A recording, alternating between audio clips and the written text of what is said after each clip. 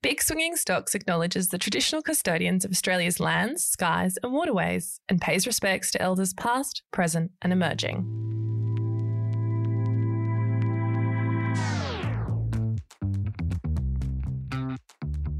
Welcome back, folks, to another episode of Big Swinging Stocks. We're back with our Invest Like a Real Human series, where we take you into real people's real portfolios. Not so you can copy them, and not because this is financial advice, but so that we can see how ordinary people make extraordinary decisions about their money. And, well, because we're all a little bit nosy. We're joined this week by Chief Product Officer for Australia's most non-bank bank, Up. Up is an app-only neobank, and I think the only bank I've ever seen that has tried to gamify saving. Welcome to the podcast, Anson Parker. Thanks, Alex. Great to be here. I'm so excited to have you. I am a bit of a tech nerd, so I do love that you're coming to the show, and I want to talk all about your career. But let's start with, what was your first formative memory around investing? The boring technical answer is probably I am a Kiwi. I grew up in New Zealand and moved to Sydney in my very early 20s, where I heard about this thing that they have over here called compulsory super. And New Zealand didn't have it at the time. I just thought people got old and got the pension from the government. And so I think that was sort of exciting, this idea that you're building this nest egg and you could put a bit more into it. But I think that in my early life, I didn't like money at all. I tried to avoid it as much as possible. I didn't identify as someone who was good at it. So the idea of investing and going to bed thinking about investment was a really scary thought to me. Outside of super, I really shied away from it for a very long time. I just didn't want my life complicated, I guess, by money, because money was just such a stressful thing for me, at the time. That's a really ironic career journey to then end up as Chief Product Officer of, when you boil it down, a place people put their money. So tell us what happened. Part of that story is having that empathy and that lived experience that I think is pretty common for people in their early 20s, where money's just scary and it's hard to understand and you pretty much make all the mistakes that can be made. But, you grow up, you get older, your career advances, you start to work stuff out, work out how to mostly pay your bills on time, work out how to pay off your student loan or at least start paying it off. You kind of, I guess, go through the school of hard knocks, hopefully, right? Where you eventually start to get there, being in the software industry, not understanding why banking was so difficult and so unfun and so tough to understand. And for me, it just made me want to switch off and never look at it. And Up was in some ways all about what was the thing I wish I'd had when I was 20 that could have helped me start saving a lot earlier than I did. And bringing that outsider perspective to the industry is kind of, I think, what makes Up so special. We have very few people that come from the finance background. We have a lot of people that come from software and media and e-commerce and other spaces. And we obviously work with a lot of people that are bankers and kind of wonks and understand the ins and outs of banking and compliance. But I think that a lot of the vision and the direction comes from this outsider perspective and a recognition that a big part of how we can help people is by improving that relationship.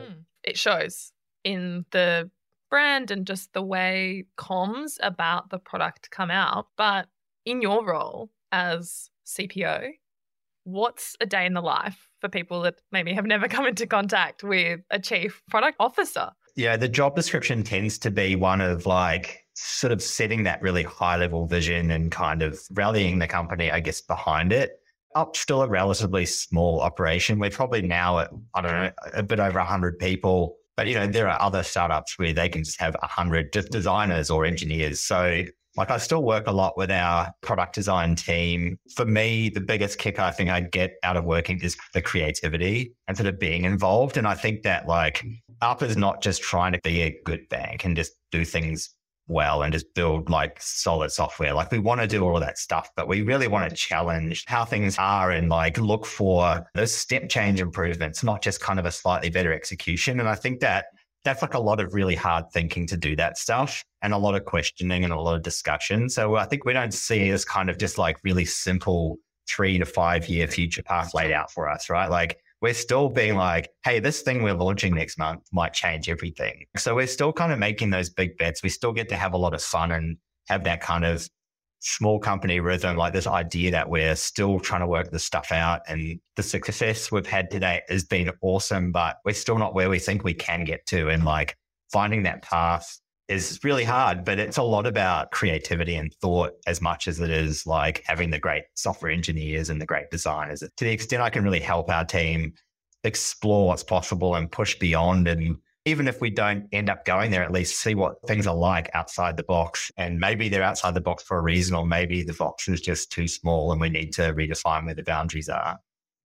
And as a challenger brand, the world's your oyster. You guys get to rewrite the rules from that perspective. But you said you didn't like money growing up. You now work in the financial services industry. What about your personal philosophy on investing has changed? I mean, I think that it's still informed by how do I not get stressed out about this stuff? Like, I don't want it to be kind of an adventure sport methodology. And like, I think when the ability to buy like NASDAQ stocks came to Australia through the apps, like that was kind of exciting. I guess in some ways, irony for me is like, I've worked in tech for a long time. And like when I first started working online and doing web stuff, it was very early internet banking, but people were like, I don't know if this is really going to be a thing. Are people really going to buy stuff online? This is before smartphones. Outsiders, at least, the media narrative was like, I don't know if this tech stuff is really going to be a thing, right? Like all this internet thing. And, like I used to use an Apple Mac when they were just sort of almost dead. And like people are like, why are you using that Mac? Like, use Windows. And so I guess in a way you look back at those important software and technology brands that existed then that are now hundreds of billions or trillions of dollars in market cap. And you kind of think, well, I believed in those companies. Like if I had put my money where my mouth was, then I would have really done well, right? And so I think being part of an industry that is kind of a world-changing industry and transforming our lives and our planet, I think there is something where you want to be able to back that idea because you are sort of believe it. Sort of now, like everyone just believes in tech, and there's comedies about startups, which just the idea of that seemed totally bizarre not that long ago. Like it's part of the popular culture and just part of life in a way that it didn't used to be. And so I think backing what you know is maybe something I think that is an interesting idea that attracted me to early investing, like getting into the US stocks that I could never buy before. But by and large, my philosophy is like be as boring as possible, as passive as possible. Yeah, it's fun to like check in things daily and see how they're going. But with the high highs, it's kind of the low lows. And like, do you want to sort of give part of your life to that? Is that kind of a priority for you? Or are there other things you want to focus on? And so for me, it's sort of like, can I make it as boring as possible? Just small, just consistent. Have it trundling away in the background. Exactly. Yeah. Yeah. So I guess a mix of like values-led investing, putting your money behind the causes or the businesses that you're passionate about or think have value, but then also equally not having money be this daily habit. So with that in mind, what was your first investment? You know what? I was probably something like crypto stuff, like really early days. Oh, wow. Early adopter. I didn't get in early enough for like Bitcoin, but the funny thing I got in early on was like Dogecoin, which is like, it was like a joke. It was like the original meme coin. So I had some hundreds of thousands of it. And years later, like Doge blew up and everyone was like, oh, you must be a millionaire. You're going to be driving a Porsche. I like sold it like years earlier, probably like tripled my mega investment. And I'll just send people it because it was just funny. And I think that is kind of the thing with investing, like the regret and like, oh, I should have done this or that. Yeah, we've had a guest talk about that exact thing. Like most people starting out struggle to get into it, but a lot of people struggle to get out. And there's this like FOMO of, well, yeah, okay, I'm selling for a profit, but what if I could get more? And someone mentioned like take out your initial investment and then if you can stomach it, ride the rest out. Like that's just one strategy. And I kind of like that because you remove the loss and then it's just pure happy returns, right? I mean, there's like an element of gambling to that as well, but it's one potential avenue to look at. So started out with crypto. That is amazing. I don't think I've ever heard someone publicly admit that they were an early adopter of Dogecoin and a pre-Elon Musk devotee. Way before Elon, yeah. But like, what's the investment? Like, what did you most recently buy, for example? Certainly some sort of ETF type of thing nowadays is generally where I go. Like I said, as boring as possible, from my point of view, it's just like such a weird, uncertain time. Like I have a mortgage, my interest rates could seemingly going up every month. That kind of impacts how I think about this stuff too. And, like the returns that I can get from the market versus just like paying off my mortgage a bit faster. And I have 3 kids somehow. And that is something to think about too. Like a philosophy for me is just to be consistent and boring. Every now and then I'll probably have some fun, just but very low stakes stuff, because I do think there's a reason why direct investing apps are so popular. I think there is an entertainment value to it that people really enjoy being kind of on the roller coaster. And, at times I do too. Well, I think at Self-Wealth, we try to think of investing as like a long-term game and you should be doing it for value. But certainly I agree that there is quite a few apps that have taken the different approach and almost casino level gamification of investing. And I think it's interesting to wonder how those apps perform in downturns when the highs are not the highs.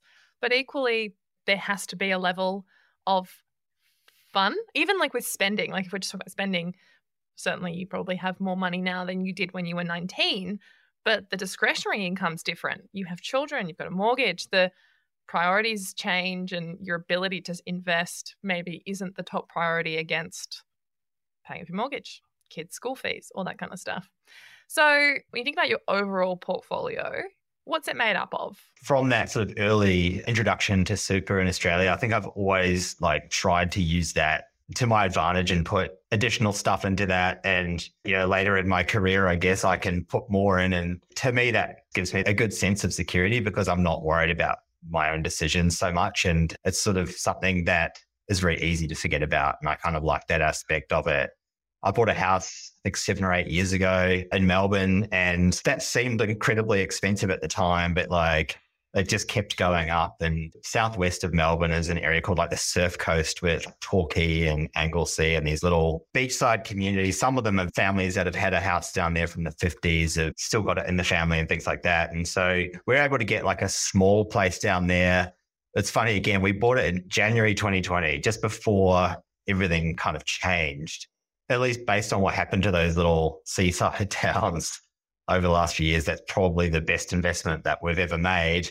But we didn't really buy it for that. It was really just a little shack that we could get away to out of the city. We ended up living there for a year in 2020, and it's insane what's happened to those little areas in terms of the values.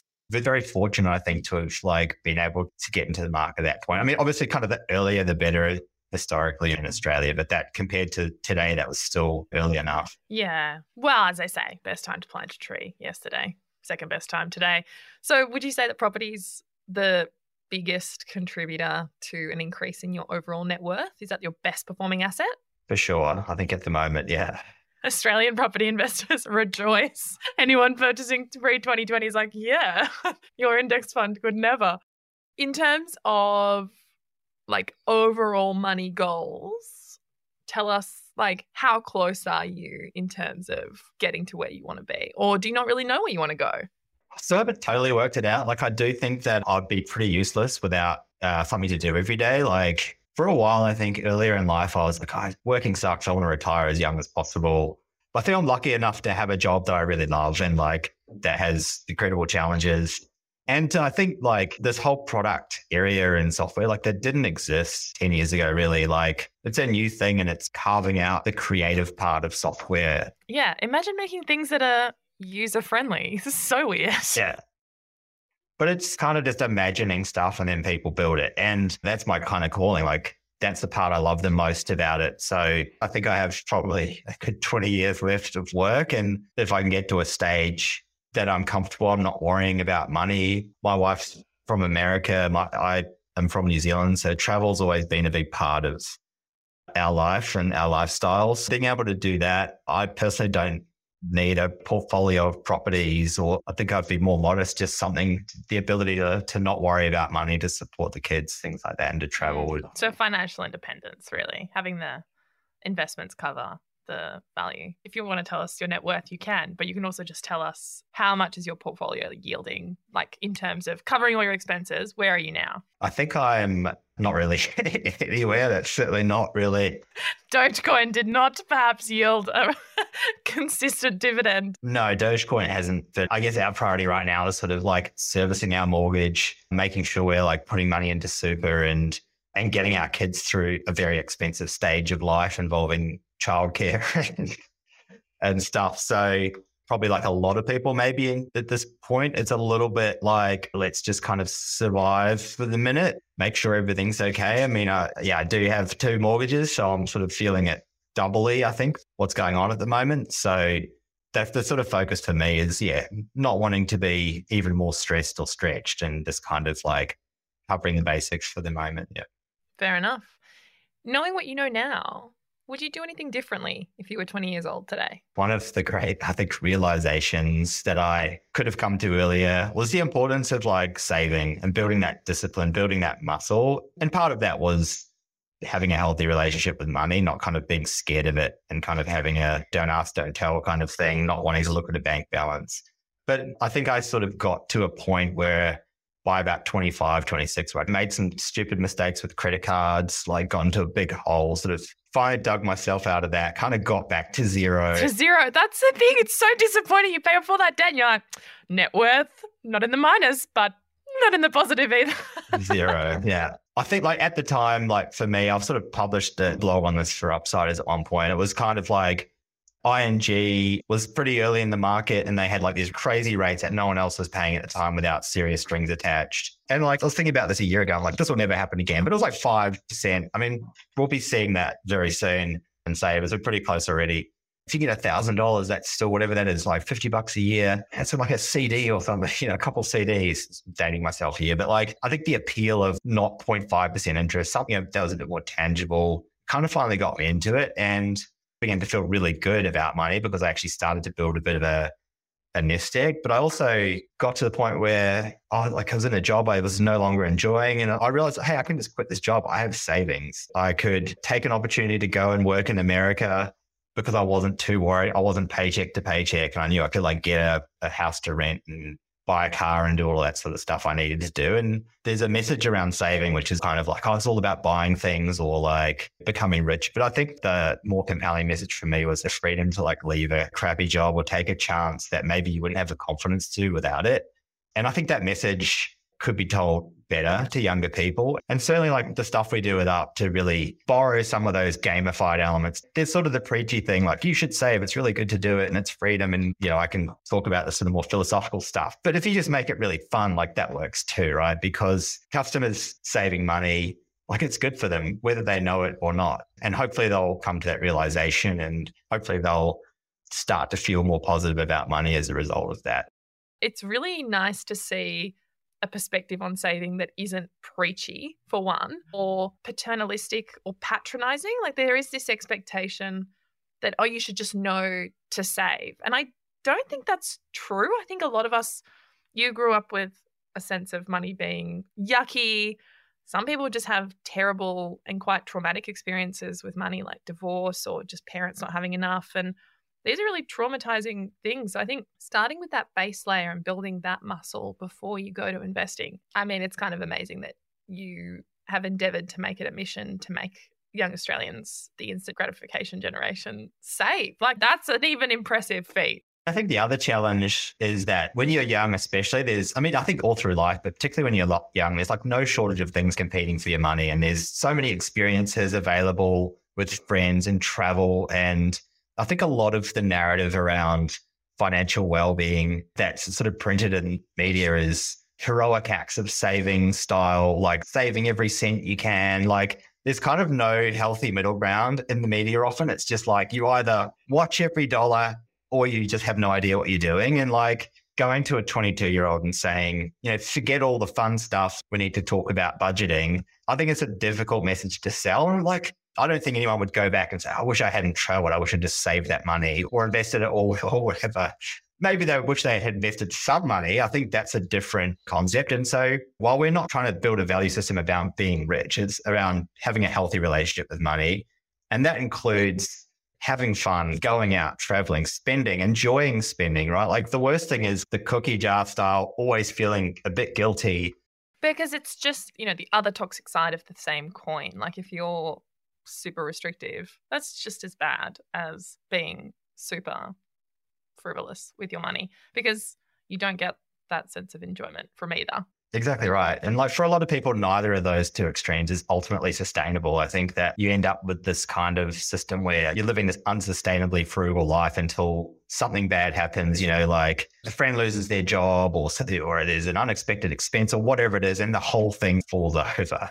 Because if you're not mentally propping it up every single moment of every single day, there's a sort of a house of cards otherwise. So for us, it's like, how can we make this stuff actually sustainable? That's got to acknowledge that people are human and need to have outlets and fun in a social life.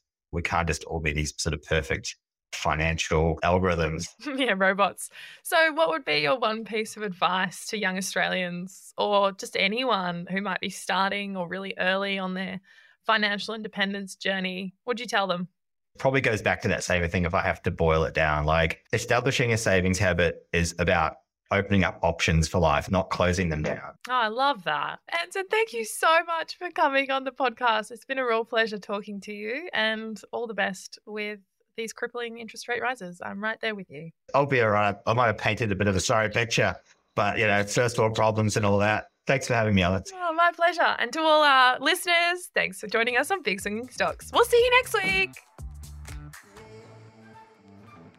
This podcast is brought to you by Self-Wealth and operates under AFSL number 421789 as general advice only. Because we can't take into account your personal objectives or financial situation, you should seek independent professional financial advice before making any investment decision. For more information and our financial disclosure statement, check the show notes.